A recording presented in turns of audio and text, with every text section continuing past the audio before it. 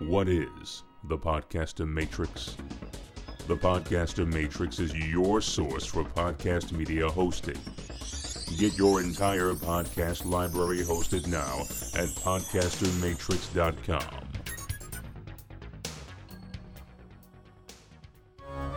When you hear the words Friday the 13th, what do you think of? Well, most will recollect a certain impossible-to-be-killed masked individual, bearing sharp weapons of all kinds. There's another Friday the 13th that deserves attention. In 1987, Friday the 13th, the series, created a rich tapestry of completely original storytelling. Based on a series of curious, devilishly enchanted objects that must be recovered and returned to the vault to prevent truly dark fates from befalling their owners. This is the detailed revisit and review of the adventures of their reacquisition, episode by episode. You won't find any hockey masks here. This is the Curious Goods Podcast, from Two Guys Talking Horror. We've all thought, at one point or another, that we felt like we could read someone else's mind. Whether it be from the context of their vocal tone, the facial expressions that they convey, or the emotions that are shared in one way or another, it all comes down to knowing what you know. What if you could read their mind? Knowing what other people are thinking is one of the superpowers that many have thought would be great to have. And inside this episode of Friday the 13th, the series, we find out more about why maybe that want is something you don't want.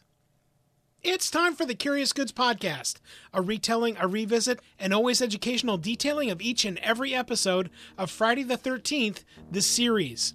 This time, Season 3, Episode 5, Stick It in Your Ear. Greetings, everybody. I'm Mike Wilkerson, one of your hosts. And I'm Nicholas J. Hearn, your other host. Nick, we got a ton to get to inside this episode. Time for the retell. Let's get to it.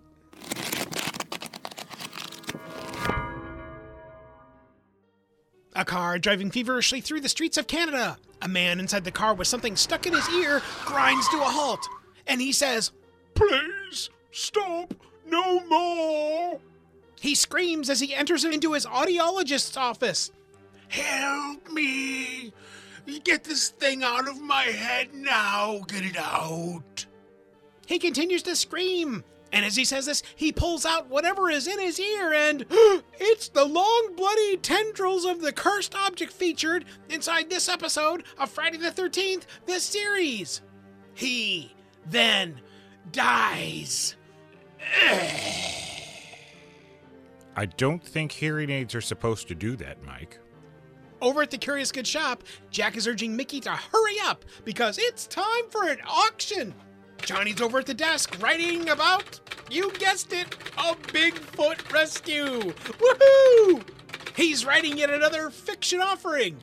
You see, apparently Johnny is actually an aspiring writer. Mickey and Jack are heading to an estate auction where 6 of the many cursed by the devil items were acquired. The man that died, he was an investment banker, a hard of hearing investment banker apparently, and they need to get those items before someone else does and dies. Somewhere else across Canada, inside of a performance club, there is an audience. A blindfolded man sits center stage. He tries to guess what's being shown to him through the blindfold. He detects that it is a photograph of a sun. The crowd goes wild. You see, Phil is the spokesperson for Adam, the supposed alleged mind reader. Both of them play off each other's compliments to woo the crowd, who eventually applaud for what they see and experience. Time to guess another item. This one is a beautiful woman. Of course it is. And the crowd once again offers adulation. And as Phil continues to speak, Adam's hearing is apparently failing him. The words fall in and out of clarity because, you see, Adam is losing his hearing. Phil, can you repeat the question? I said, what else can you tell me? Adam is apparently losing his hearing, and during the act, the crowd goes restless. Do you really want me to tell you that the woman that you're standing by is not wearing a wedding ring, but the man she's with is? As Phil and Adam's show comes to a conclusion, Adam heads off stage, dejected, frustrated, and apparently losing his hearing. Phil and Adam have a spat back in the dressing room. You're getting a hearing aid. I will not. It's me they're coming to see, and I gotta keep these good looks. You were nothing before I joined you. The bottom line here is that both need each other, and Phil urges Adam to not blow it. Later, as Adam goes to visit the audiologist's office, just like everybody else should, amazingly, it's the same doctor from the first piece inside of this episode of Friday the 13th, the series. But that's not important right now. The doctor says, Well, it looks like a hearing aid will help you. Adam would rather have the surgery, but he realizes that with the hearing aid, he'll likely be able to hear. No, you will be able to hear. I'm an audiologist, and I just told you, you'd be able to hear with a hearing aid. A call on line 3 interrupts Adam's appointment. Excuse me, I've got to go answer this phone call. Take a look at what we have here in the hearing aid department. Pick one out. Adam looks through the variety of hearing aids that are available. Not too impressive, however. Adam hears a heart beating from inside of a drawer inside of the doctor's office. He opens the drawer to see a pulsating, different-looking hearing aid. He picks it up. He holds it very close to his ear. Instantly, he's able to hear better. He can hear the doctor in the other room on the phone with the non-important call that we won't bother covering inside this episode. No, not that one. That belonged to another patient. And it's an antique, one of the first cordless models ever.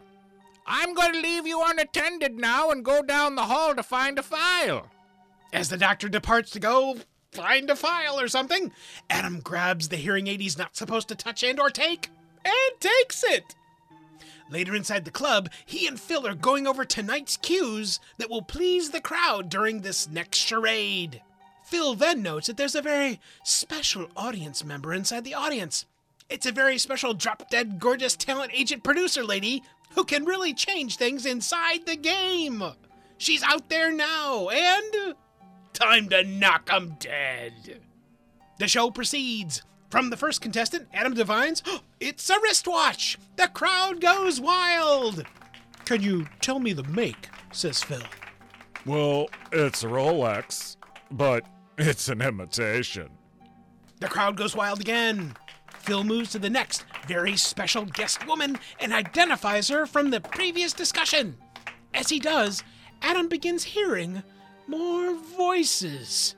He's hearing all of the voices inside the crowd, as if all of their voices are speaking at once. Why is my drink so thin? I wish that itching would go away. What a bunch of poppycock. Adam suddenly begins to scream. Shut up! All of you! The hearing aid continues to pulsate. Suddenly, one story begins to stand out inside the many being shared inside of Adam's mind. At the back of the room, a dark-clad figure garners Adam's attention. As the thoughts come in, Adam suddenly says, You'd kill yourself if anyone found out about your cousin. Adam has just identified the man that's murdered his cousin that's inside the club's audience. The hearing aid continues to pulsate as Adam delivers more of the horrific, impossible-to-know details of the man that was murdered by the audience member. You still got the gun. What are you going to do with that last bullet? The man pulls the gun and fires it in Adam's direction. Suddenly, in a few minutes, Adam learns that he's gone from worst to first, but also now suffers from a not-so-mysterious bubbling tumor hive thingy on the side of his neck.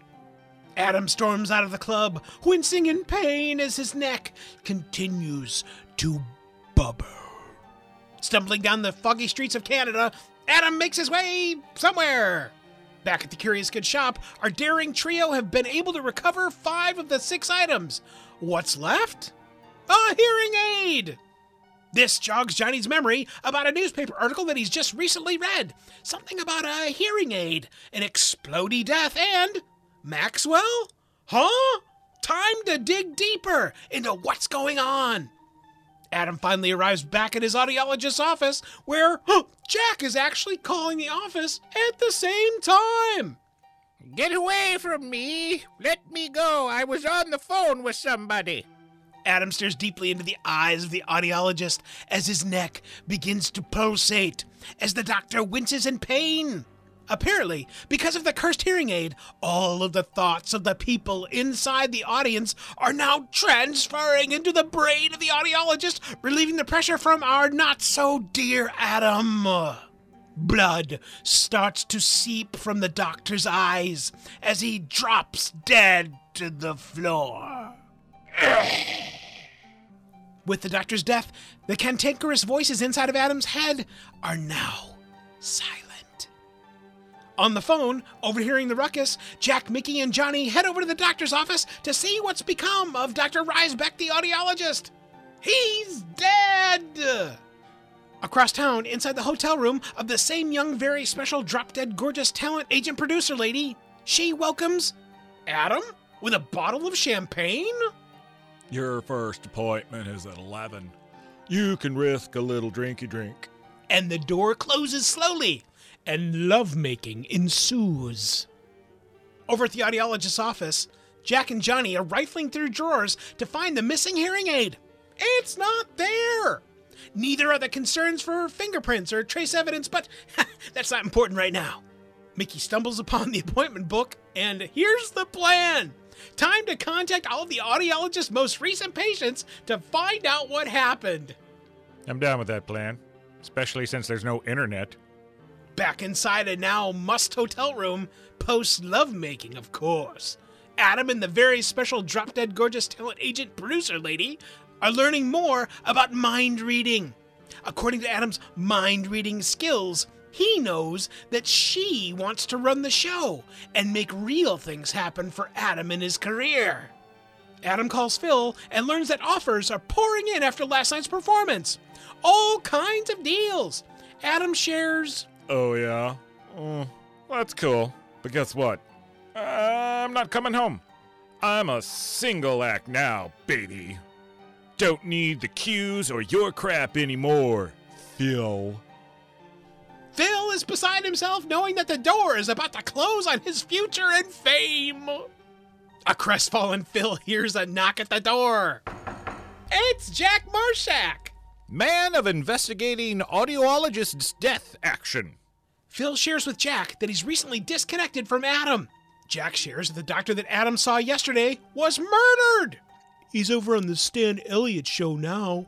Hopefully, you'll be able to get a seat after standing in line. Jack rushes off to share the information with Johnny and Mickey that tonight, Adam will be on the top show in the country. Time for Mickey and Johnny to dig in, but Jack cautions them. Be careful. Remember, Adam can read your mind. That night on the Stan Elliott show, Adam's thumping hearing aid continues as his truth-telling skill sets spread like wildfire inside the show. One of his most masterful acts was to identify a soon-to-be bride and groom, and the crowd once again goes wild. Now it's time to talk about knowing what people are thinking. Time to read the talk show host's mind. As he's reading Stan Elliott's mind, suddenly he's reading Mickey's mind. He knows everything that's going on. Oh, no! The jig, as they say, is up. As the show wraps, Adam is reading his very own special drop-dead gorgeous talent agent producer lady's mind, and it's time for more lovemaking. They head to Adam's dressing room for undressing. Time to ponder coming back to the Stan Elliott show. Well, he'll come back, all right, as long as she is the producer of the show. You see, he knows what the talk show host Stan Elliott is thinking about his current producer. He's a bozo and wants him gone. Time to trust Adam's requests as they head for more lovemaking. As they arrive back at the dressing room, hey, look, it's Phil. We were partners. I should have been part of this. Phil's whining continues until he shares just a bit too much. Phil thinks that Adam is a no-count loser, but also learns that people are looking for the murderers of the audiologists across town. Adam's neck begins to pulsate. He covers the trembling growth with his hand, and Phil leaves. Mickey arrives. Adam can read everything she's thinking, and Adam begins plotting the fall of Mickey. You see, it's all part of the plan. Mickey explains to Johnny that she's using her thoughts as bait to lure Adam to them. Soon thereafter, Adam is trailing Mickey as Johnny is close behind inside of the rolls. The bins. Unfortunately, Johnny is paying too much attention to the murderous mentalist and almost hits a couple walking down the foggy Canadian street. And his defense, they kind of almost hit him. He was only going 5 miles an hour. A cop holds up Johnny. Curses! License and registration, please. Now, Mickey is all alone. Adam trails close behind her. Adam overtakes Mickey and body drops her into a pile of trash. Mickey lets Adam have it, but he gives it right back. Suddenly, Johnny appears to scare off Adam in the rolls. The bins. Adam then scampers off into the Canadian fog. Back at the Curious Good shop, they're tending to Mickey. Consider yourselves very lucky. I did some digging, and the curse on this hearing aid is that it allows the wearer to read a person or person's thoughts, but those thoughts must be expunged, or they will die. No one is safe until they find Adam. Back at Phil's apartment, Adam bursts through the door, groaning in pain. The pulsating, throbbing neck wound tumor thingy wants to release all of the grand thoughts that Adam has collected via the cursed hearing aid. And he does! As Phil walks into the room, Adam latches onto his shoulders, and the energy, pain, and ugliness of the collected mind thoughts is shoved all at once into Phil's tiny little mind. It kills Phil, just like it killed the audiologist. The very special drop-dead gorgeous talent agent producer lady witnesses all of it. All that matters is you and I. Suddenly, she realizes that Adam knows everything she's thinking. It's a newfound commitment that she's not sure she's ready for. But that's not important right now. Back at her apartment, Adam confirms that money and power are what very special drop-dead gorgeous talent agent producer lady desires. Adam can give it to her. Can she bring herself to accept the terror that awaits? To receive newfound treasure and fame? Yep. News over the wire. The Stan Elliott Show will offer $50,000 to anybody that can prove Adam is not actually reading minds. Jack, Mickey, and Johnny decide that they need to ask Adam's former partners some questions to help find out more information. There's only one big problem with that, and we're sure that you don't have to read our minds to know what the answer is. Adam is backstage, making the rounds, and reads the mind of the gent that actually runs the studio. The good news? He'll give Adam everything he wants, but the ratings have got to be high. Jack, Mickey, and Johnny arrive at Phil's apartment and just walk in. Why not?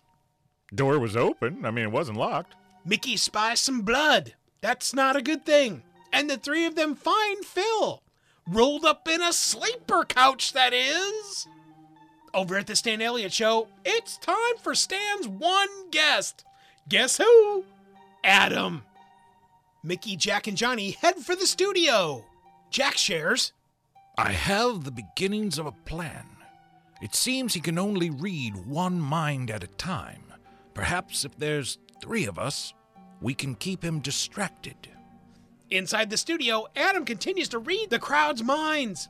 And as he does, his neck begins to pulsate.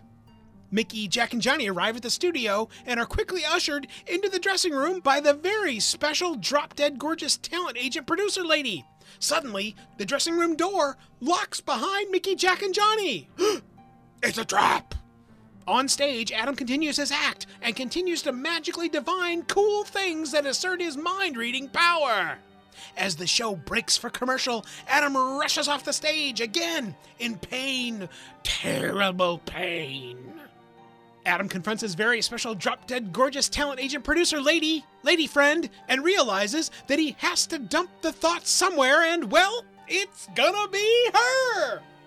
As he does, her eyes, you guessed it, they begin to seep blood, and suddenly Adam is nice and whole once again.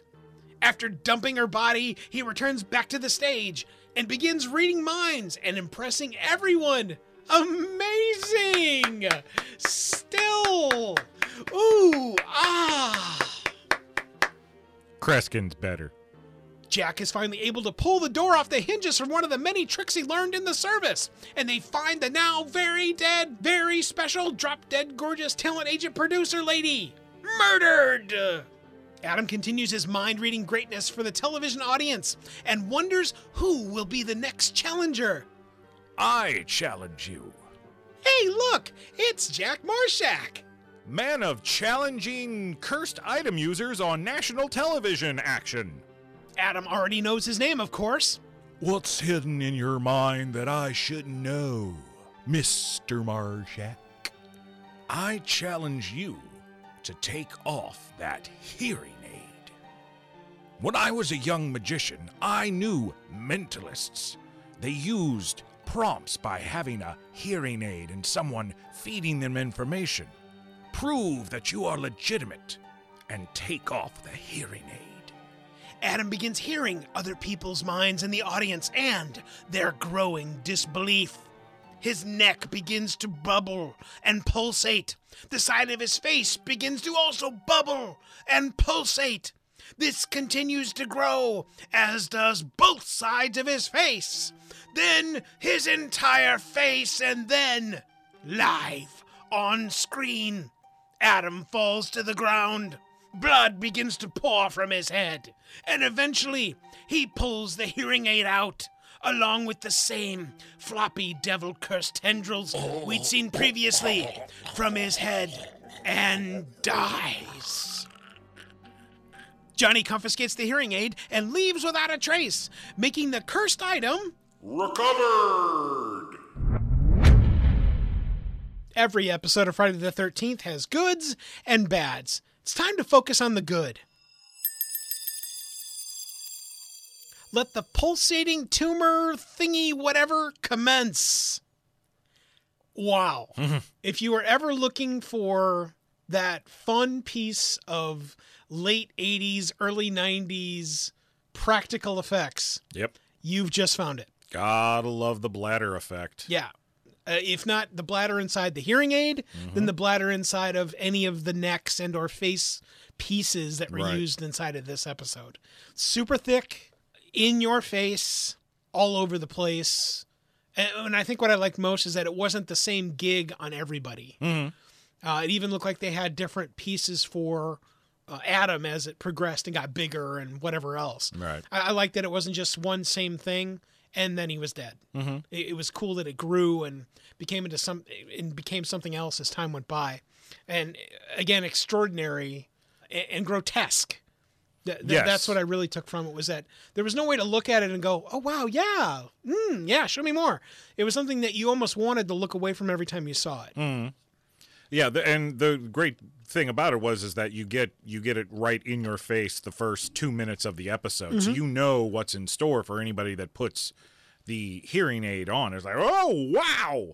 So not only does it make your head pulse and bubble and whatever the hell that was, but then we were making fun of it during the retail while we were coming up with the retailing. Is what is that? Is that a rod?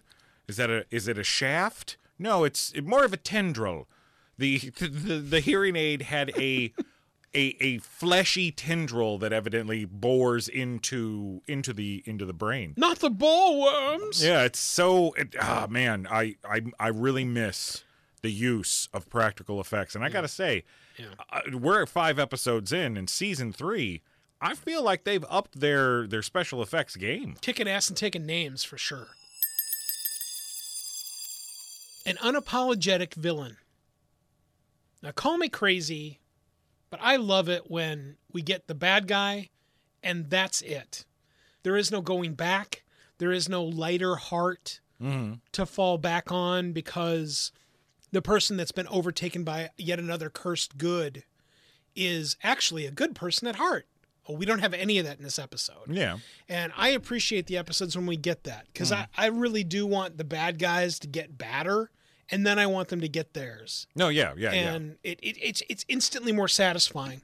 I understand the want to try and drag emotion through making someone that acquires or is in proximity of one of the cursed good items that is then overtaken by them. I get that. Well, Crippled Inside, our previous episode, is a perfect example of that. This is just instantly more satisfying to me because it's the good and the bad and who's going to win or not.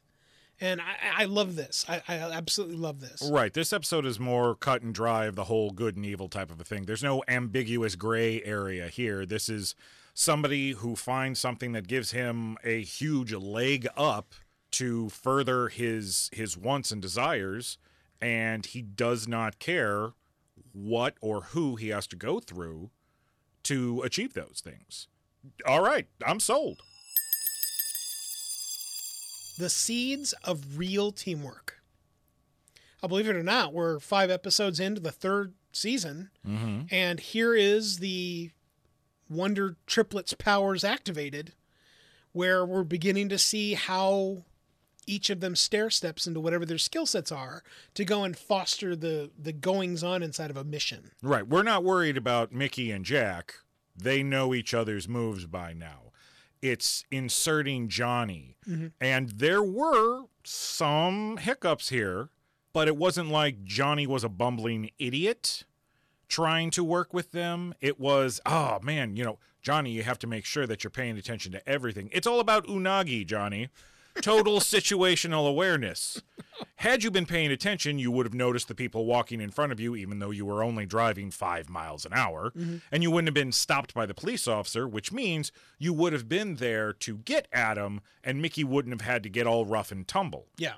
But then we also don't have the peril of the plan not going according to plan. Yeah. Which is nice because in storytelling, you and I have talked about it before, and I know you hate it when it's all part of the plan. Yeah. But it's great when that plan falls apart. Yes. And we actually got to see Mickey kick a little ass. Yeah. Which I love. Yeah. And do a bunch of front-end decision-making all on her own. Yeah. She explains what she is doing to someone else rather than she's just going along with a piece of a plan that was divined by somebody else. Right. And I really appreciated that. It was a nice little, as you're watching the story, you're like, you've got to be kidding me. She didn't think at all that he was going to read her mind. What It's a like dumbass. why didn't you listen to Jack? Come on, shut your brain off. Start thinking of lady things. I like that. Giving us a little bit of self-dissension there. I like that a lot. Yeah. That was great. That's where we ask you guys, what did you think was good inside this episode? Let us know by going over to our website over at CuriousGoodsPodcast.com. Fill out the quick web form and let us know what you thought was good about this episode.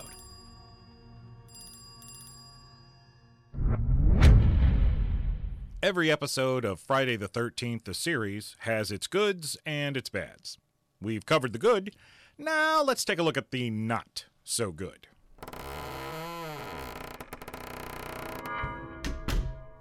What forensic evidence? Law enforcement fails again. You know, like I It's like they don't even want to include law enforcement in it anymore, so we just gloss over the fact now. I'm totally biased because of the content that I produce often, and I get it, but it bugs me that like not only do they show up, let's just pick on Phil because he's easy. They show up at Phil's apartment. Hey, look, be sure you touch the doorknob and push open the door. Okay. Can't possibly be anything wrong going on here. Yeah, I don't know. Let's just go and look around. Okay, sure, why not? No, what could go wrong? And as they walk in, it's just like nothing is going on. Like they don't even care. Like as long as you close the door and as long as we leave and nobody ever sees us, then everything will be just fine. Right. When this is like on the cusp of back then when nobody cared or knew about trace evidence that wasn't involved in law enforcement regularly. And because there was nothing like the internet and proliferation of information, nobody really thought about it unless you were educated about it. And so it didn't really matter. Right. And it was just it was a piece of plot telling device that no one used because nobody really knew about it. Unless you were doing a police procedural, and even then you didn't go into Even that then, stuff. Yeah. Even back then. Right. And back then there were cops and detectives and people all over the place. Nobody had gloves on. Nobody was making sure there was a chain of evidence of anything. Oh yeah, and everybody was all was just eating, presented. eating donuts. Yeah. Smoking, Let us not everything forget else. the trope of the coroner who's always eating something when Smoking the cops a cigarette or whatever. Yeah. Yeah. I know we poke fun of it but it is something that today, if the show was made, all of this stuff would have to be taken into account. Yeah. Or else the show would not make sense. Yeah, it's where I'm reasonably certain that one of the people, if the show was rebooted or if it was revisited, one of the people would have to be either former law enforcement or they would have to know, or like they were a private investigator or something, where one of them would have to know that and then assert that every now and then for maybe someone that isn't as knowledgeable about what kind of trace evidence can be left if you go and investigate things. Or maybe just somebody who's a really big fan of any of the CSI shows. Yeah. Yes. No question. And I miss that. I miss that it's so prolific now. I miss that. And it leaves kind of a hole inside of the episodes, I think. Johnny Ventura. Not so clear character development. So very similar to the forensic stuff because, that's how things were back then. Yeah. We're picking on Johnny because, again, for the most part, there's a lot of dislike and hate for the character of Johnny Ventura replacing Ryan Dallion and being a part of season 3. Mm-hmm. As of right now, I can't say that I hate Johnny Ventura. I don't. I still miss Ryan. Mm-hmm. But that's because I'm a big fan of John D. LeMay. Mm-hmm. But Johnny, I feel, has, as a character being introduced to replace another character, the progression has been all right. Except at this point, because when we see Johnny at the beginning of this episode, he's typing away. What you writing there, Johnny? Is it for the shop? Are you writing some, like an invoice or something like that? You doing some work? You earning that paycheck? No, he's writing a story that's based off of a headline that he read in a tabloid about how Bigfoot rescued somebody from aliens. And then he makes the comment to Jack and Mickey that, well, I'm not allowed to write about the things we do here. And he's dismissed as like, well, yes, because, the things we do here, no one would believe. So is Johnny Ventura a writer? And if he is, what does he write? Is he like a fiction writer, like for magazine articles, like for Reader's Digest or something like that? Mm-hmm. Or Canadian's Digest? I don't know. Or does he try to write books? I want to know more, and they don't give us enough here. I'm under the impression they only allude to it because the word fiction is used here and that he is a fiction writer.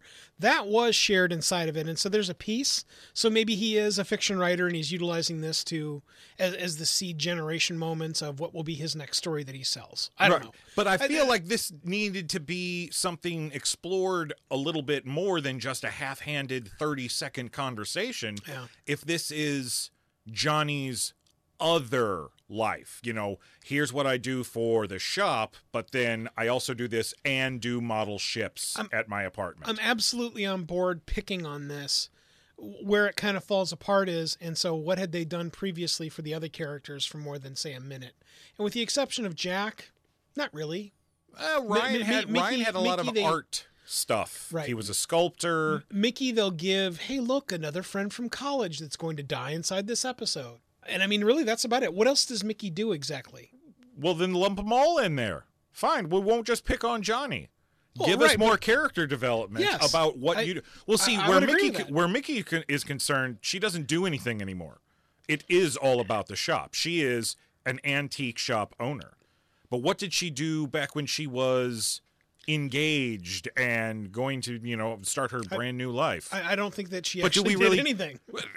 I don't think we've really talked about it. I don't either. And that's that right there is a slap to the show as well. But for here, now, especially with all of this great development that's going on, a whole new sub-level to the shop, and now a new character to explore, now's the time to actually start focusing on this stuff. And I really hope we get more of that for all of the characters, not just Johnny Ventura. Fostering hate and shame. The tale of hearing aids. Something inside of this episode that struck me, and it's because from, believe it or not, from 1985 until only 4 years ago, I was a hearing aid wearer. And something that is fomented inside of this episode is something that I dealt with all during my high school years. And it's that because you had hearing aids, there was something defective about you. In fact, the Navy, while being a competition-level athlete in high school, I was not good enough for the Navy because of my hearing aids. And I'm like, okay, what about all those World War II vets that all now have hearing aids? Exactly. Because they've been doing their jobs for decades, even after all of that's going on. So I didn't make a big deal of it back then, but what was, and I guess a little bit is, still a big piece of what's showcased inside of this is that if you have a hearing aid on, you're somehow different, or you are seen as different, and you are.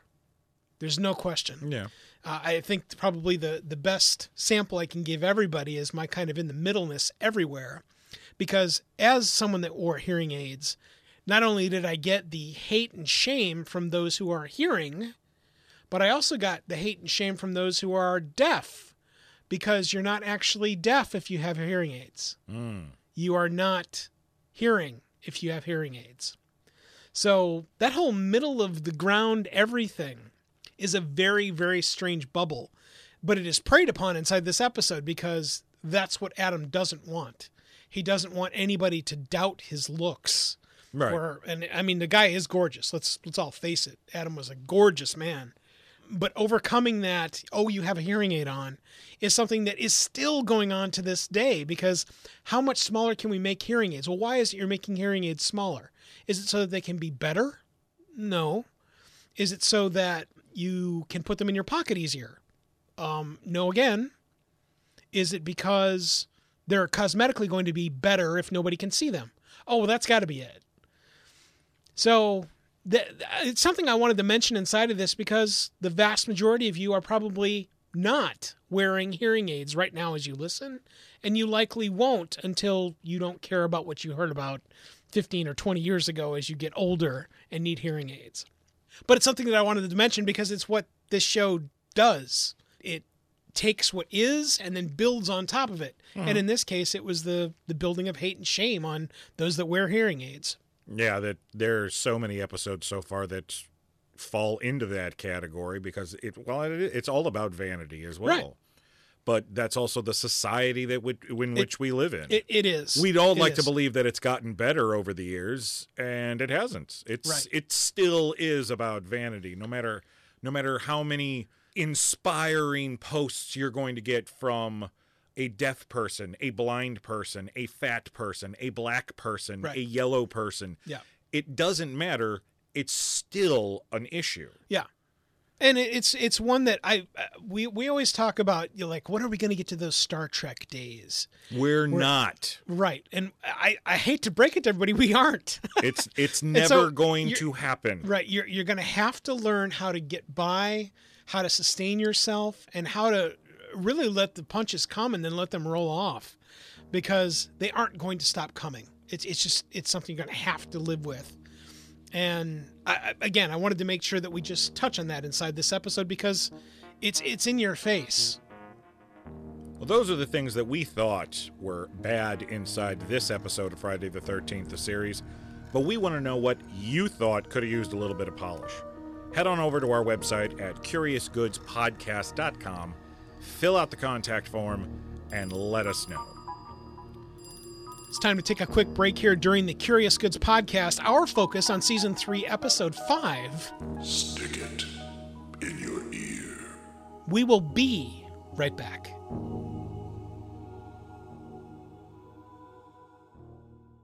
Wouldn't it be cool if your advertising could last forever? It can, with perpetual advertising. Here's how it works. Magazine, radio, and television ads are efforts that people might see or hear once, and then they're lost forever. Perpetual advertising provides you with the chance for repeat exposure and replayability weeks, months, even years after it's originally inserted inside a podcast. So even if your advertising is included in a podcast years ago, those efforts are still impactful, providing you with true return on investment, real impact, thanks to perpetual advertising. Are you ready to change the way you and your company or organization advertises?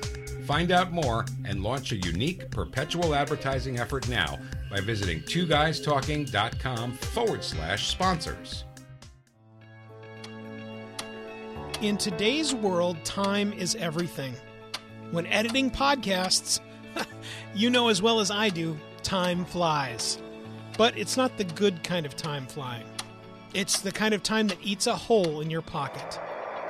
Reclaim the time you lose when you edit your podcast. Connect with the Editor Core. The Editor Core is a group of seasoned, experienced podcast editors that'll get your editing done and out the door. Use your reclaimed time to make more content. Make your podcast soar with the Editor Core. EditorCore.com. That's EditorCore.com. This is John D. LeMay, and you're listening to the Curious Goods podcast from Two Guys Talking Horror.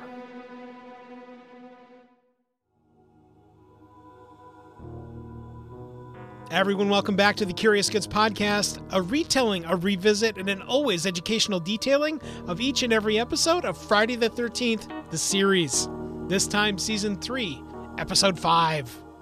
Stick it in your ear. Every time we come back from break, it's time for Nick and I to unveil our manifest moments. The manifest moments are where Nick and I recognize either an actor's portrayal, a storytelling element inside this episode, or something else that tripped our collective review night. Fantastic. Nick, what have you got, friend? My manifest moment for this episode has got to be Mickey Foster, badass. And it's about time. Not to say that Mickey has not asserted herself when the time comes in past episodes, but definitely not enough. Mm-hmm. If I were retooling this show, knowing what I know, and then, transferring it, modernizing it, when the character of Mickey Foster realizes that she's going to be going up against possible evil forces of the devil, maybe Mickey starts taking Krav Maga, kickboxing classes, some sort of self-defense class so that she can better handle herself in a situation where, therefore, she does not have to rely on anybody else. Whether they be male or female, she can take care of herself. What about this as a really out of left field storytelling element? She is an amateur or professional MMA fighter who then is thrust into needing to take on the family business because the only left legacy person inside of her family died and left her portion of the business. And so she's got to just take it over. And that her kicking ass happens to be a skill set she's already got. I would love stuff like that. I would love for there to be some very focused compartmentalization of character development that's done with a reboot of this show so that you can incorporate things like that. And then rather than it becoming a bullet point like, my God, how does Mickey kick ass? Well, that's how. Yeah, and it's just done.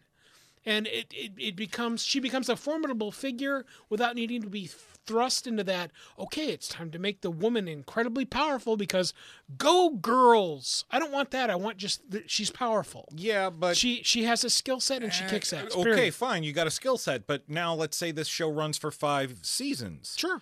Where's her personal story going? You have to think about that as well, where modern storytelling, especially episodic stuff like this. Right. She has to learn more about the inner workings of what the devil has wrought, which is totally against, again, we're just coming up off the top of our heads. True. It's totally against, well, if I punch someone in the face, they fall to the ground. Pretty straightforward and science-y. Where everything with the devil, nothing is based on science. And nothing of what we saw with the rod-like, floppy, bloody tendril thing that comes out of the hearing aid. None of that is based in science. Right. And so it's something that you would have to stop and try and wrap your mind around as someone that has not ever experienced anything like that. And I think that oozes character development. It does. I agree with you. The thing is, though, is that without tiptoeing on the boundaries of your I don't want anybody to have superpowers aspect, you have to allow for things to progress as well. Sure, if Mickey can kick ass at the very beginning, fine. But she needs to learn other skills. Oh, yeah.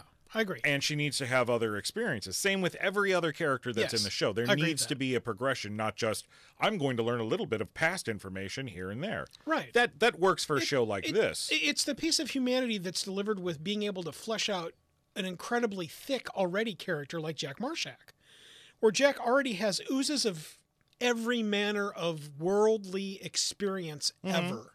From being just an older dude to being a former special forces dude to being the knowledge base of our show. But then they also allow him, mostly, not a ton, but they allow him to begin incorporating these other things that he might learn about during the show that don't deal directly with him, but deal with the things around him that he incorporates into his knowledge base. That's Jack's character growth, without needing to go, okay, and here's a new leg for Jack to learn about, which I think would be cool. I just don't know how they didn't pull it off inside this series, at least not yet. Well, and if it was updated, Jack would probably have to be someone who didn't understand modern technology that much. Right. And he could learn things are a lot easier if you look it up on the internet instead of having to go through different volumes of books. But turning this back around towards Mickey. Yeah. I want to say this. There's nothing wrong for a woman being feminine and then discovering that she needs to have an inner power to protect herself. I know that is a very popular storytelling point, and when it is done well, it is done very well. Sadly, it has also become one of those, it is being turned into a trope that is eventually going to blow up in everybody's face. So for me, what I would rather see is somebody who is already strong and confident, but realize I need to have an edge. And instead of that whole, I'm going to rise above everything at the last second because that's what I can do for the storytelling, it makes more sense of, I'm going to better myself by learning even more about me being a more powerful person. And that can be for anybody. It doesn't have to be gender specific. I agree. But where Mickey is concerned, she's the hot chick. Let us not mince words. Roby was cast on this show because she was hot. She would be the eye candy. And as we heard during our interview with John, she was not complacent with just being eye candy, as she should not be. So I'm glad to see a moment like this in this episode where Mickey, she comes up with the plan. She doesn't run it past anybody else. It's her plan. Everybody gets to find out about it at the same time. You know, you, me, Johnny, the rest of the audience, and then head off into the plan. Oh, crap, the plan's not going to work. What am I going to do? Well, I'm going to try to save myself because nobody else is going to save me right now. And that is my manifest moment. My manifest moment in this one is another strange oddity. And it's because this last year in 2020 has been a strange odyssey. You and I, inside of the retail, were trying to approximate what exactly is going on inside the club experience. And I have to tell you, I don't remember the last time I was in a public performance club environment. I think maybe the 90s. Wow, that's a long time. Yeah, and I don't think I'm alone, dude. I think that there are many people nowadays, especially this last year, that don't go to clubs to do things. And so my manifest moment inside this episode is that moment of going where there would be a show that is delivered by live people inside of what is essentially a nightclub with a stage that isn't a formal play. I'm not talking about a theater. I'm talking about a club where there's a stage and someone is performing this mentalist / mind reading act. I don't have anything that I've done like that since probably the 1990s. I've got a handful of them in the 2000 aughts. And that's kind of what I mean, is that it's exceedingly rare. And it was fun for you and I to try and visit how to explain that to people inside of the retail, expeditiously, obviously. But that's what struck me the most about everything that we saw here, is that we're glancing upon this cultural experience that is disappearing. That going to see somebody do something like that inside of a club, I know it's probably because I don't run in the circles of people that go and do that. I think that's more along the lines, Mike, because I mean, just here in St. Louis, we've got the Funny Bone and the Helium Club, and those, well, back when those places, those types of places were open, they were open all the time. Yeah. And so, you know,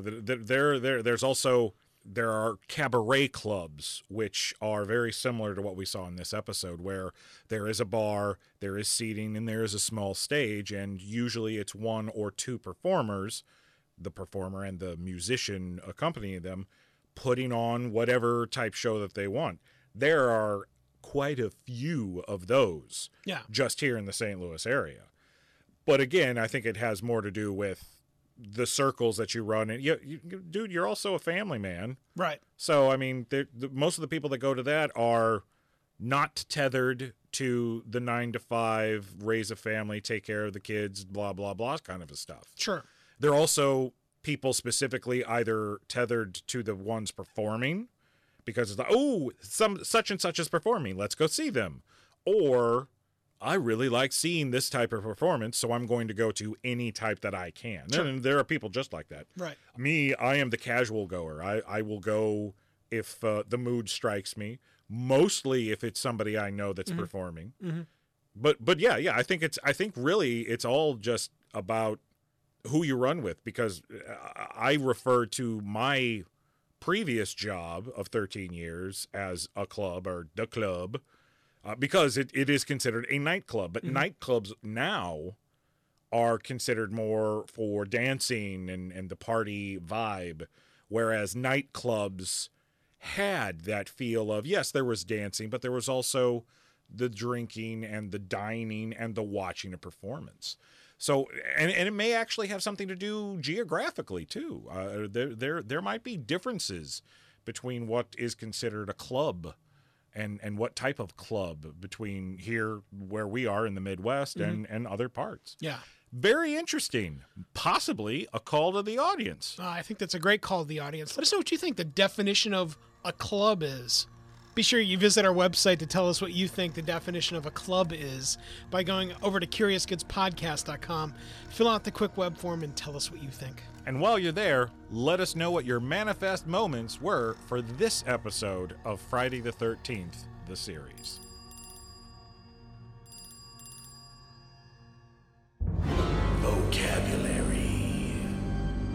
Vocabulary. The words that make Mike and Nick Brain go round inside the Curious Goods podcast. Our first word inside this episode is audiologist.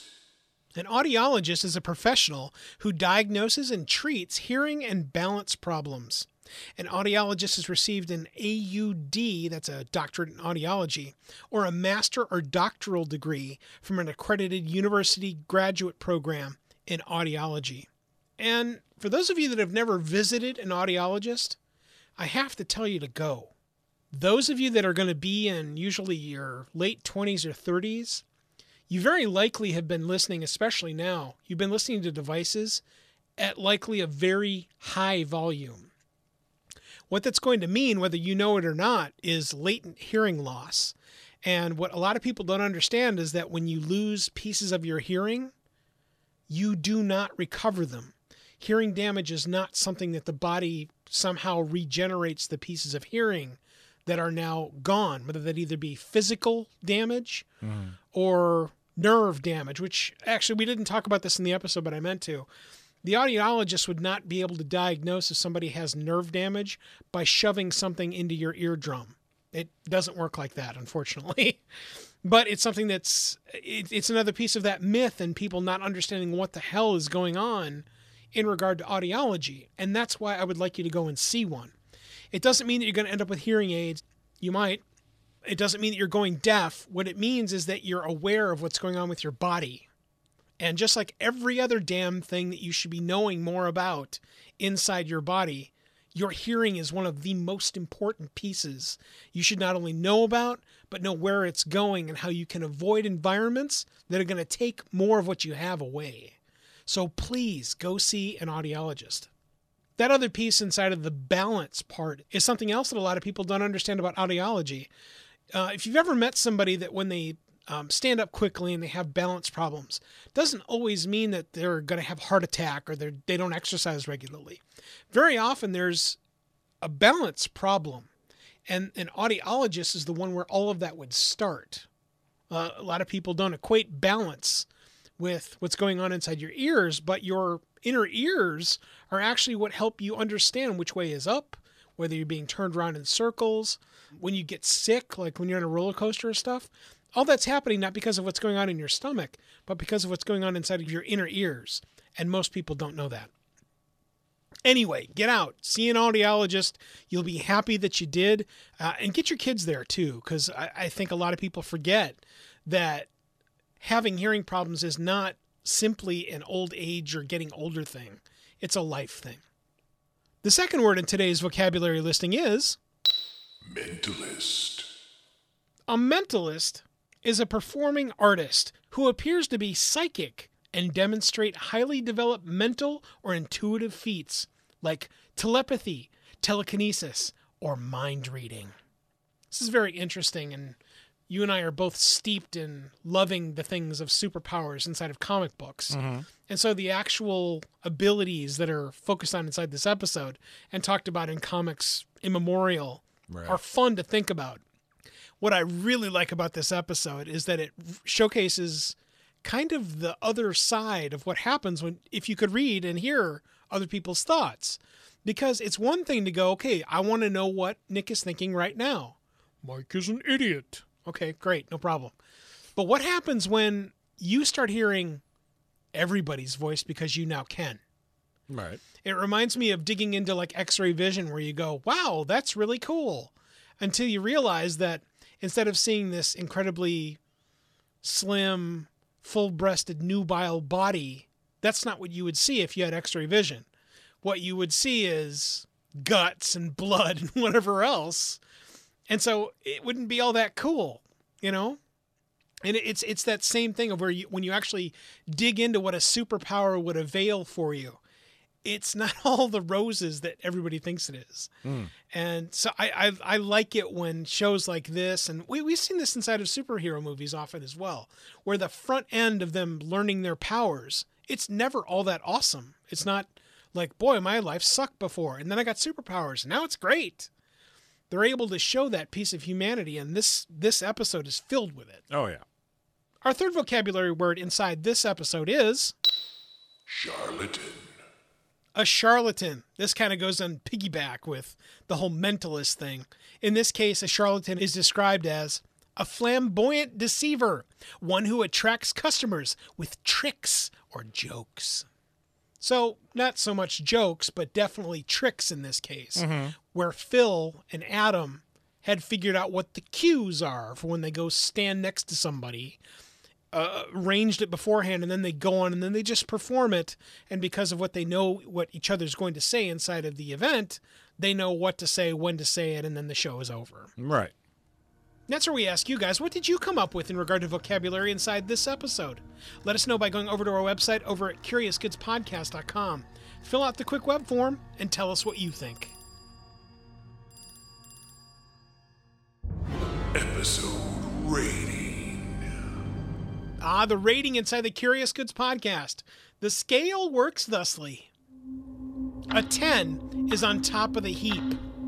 Hearing perfectly, but with a bloody, throbbing devil tendril inside your head. A 1 is on the bottom of the scale. No one likes living inside of a sleeper couch. Everything starts at a 7 as an average. The numbers go up with positives. The numbers go down with negatives. And Nick? There are no halvesies. Nick, what do you got? My thoughts on this episode varied while watching it. This is another one that I remember from my childhood.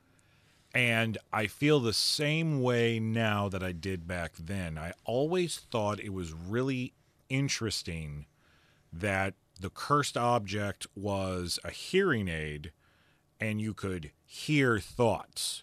I was like, that's an interesting way of doing things where reading somebody's mind is concerned. Because superhero-wise, a comic book-wise, a hearing aid would give you super hearing, not that you can read somebody's thoughts, but what you could hear what was going on down the street or something like that. Mm-hmm. And for them to twist it just a little bit and give you, you have this mental ability. Plus the aspects of the parameters of the curse for this item is you have a certain amount of storage in your brain that is allowed for you to read thoughts, whether it's just the thoughts of one person or the thoughts of a lot of persons. You've got a limit. Mm-hmm. Once you reach that limit, you've got to expunge those thoughts into somebody else. Somebody's got to die. Well, I mean, it is cursed by the devil. The pressure has to be relieved. Right. The pressure has to be relieved, and it's going to happen either with you being the one who dies or somebody else. So, make your choice. So I like the fact, because we've talked about it a lot on the show, that sometimes they overcomplicate the rules of the cursed item, and then sometimes there aren't any rules, and then that kind of makes it all loosey-goosey. We can do whatever we want. Right. And this one is middle of the road. I like how things are flipped just a little bit to make it unique, but there's still rules attached that make sense where the storytelling is concerned. Other than that, I didn't have any huge major complaints about this episode when you take away the things that we're nitpicking about, because we do have to realize, hey, yes, this is late 80s, early 90s television writing. Mm-hmm. So, yeah, they're not going to be delivering us stuff that we're used to today. So for me, this is by far a 10 episode. My thoughts on this episode range during the episode just like yours did. Again, I have a completely different perspective on hearing aids than most have. Mm-hmm. And so the front end of this was very interesting because that sage old first generation cordless hearing aid, it's freaking huge for one. Yeah. He said hypocritically. And so it was very interesting to see it. And then how all of that's conveyed, I had to instantly put all of that out of my brain because they're telling a story. And so are you going to go along with the storytelling, or are you going to allow your personal biases to derail everything that you're taking in regard to entertainment and provide a review? And so the answer is I'm going to provide a review. I think this is an exemplary episode of what this show is. So absolutely starts at a 7. You add on goods, i.e. the twisty story, in particular from Mickey's character. You add on that you have an incredibly straightforward bad guy. You even add on that I love the mantle that they give Jack inside this episode, though it ended up being kind of an also-ran. He comes in and he's essentially the hero at the end, but not really. Mm. But then on the other side of it, what you've got the grotesqueness of what is shown here is a piece that I think would turn off a lot of people. And it doesn't mean that the episode is bad, but it's definitely, I can't take the gross stuff. Okay, well, this is not going to be the episode for you, at all. Mm. That first guy in particular, he is doing nothing but grunting and wincing in pain and bleeding and shit all over the place. So you in the first 2 minutes of the episode, if you're in that category, you're pulling the ripcord. And then every instance of where they show neck stuffage with Adam, it's exactly the same, where it's over the edge. So that takes it down a little bit, but all in all, I think this is, again, a good episode. If somebody says, what is Friday the 13th, the series about?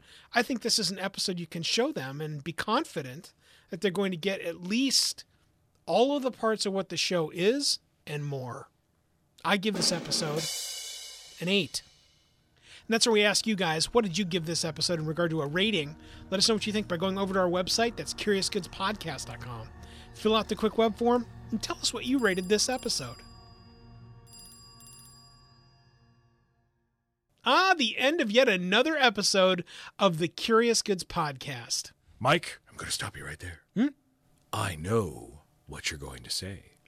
You are going to say, until next time, I'm Mike Wilkerson, one of your hosts. And then I'm going to say, and I'm Nicholas J. Hearn, your other host. And then you're going to say, and we'll see you next time. Weren't you? You know, that's exactly what I was going to say. That is amazing! Mind reading. Thanks for listening to this episode of the Curious Goods Podcast. We are always interested in learning what you remember about these enchanted items and their tales of reacquisition. Connect with us immediately at CuriousGoodsPodcast.com to share your treasured information. Until the next artifact reveals itself, the vault is now closed.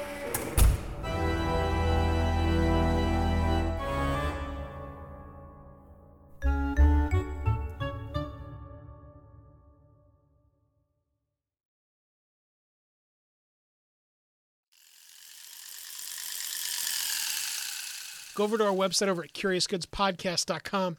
Fill out the quick web form. A club. Make sure your asshole co-host is fucking you up as you talk. A club is something that you beat somebody over the head with. That's a club. Adam is trailing after her as Johnny is close. Traveling at 5 miles an hour like a stalking son of a bitch. You know why I pulled you over? How fast was I going, officer? I don't know, 5. 70? Yeah, 5 miles an hour. What's the speed limit?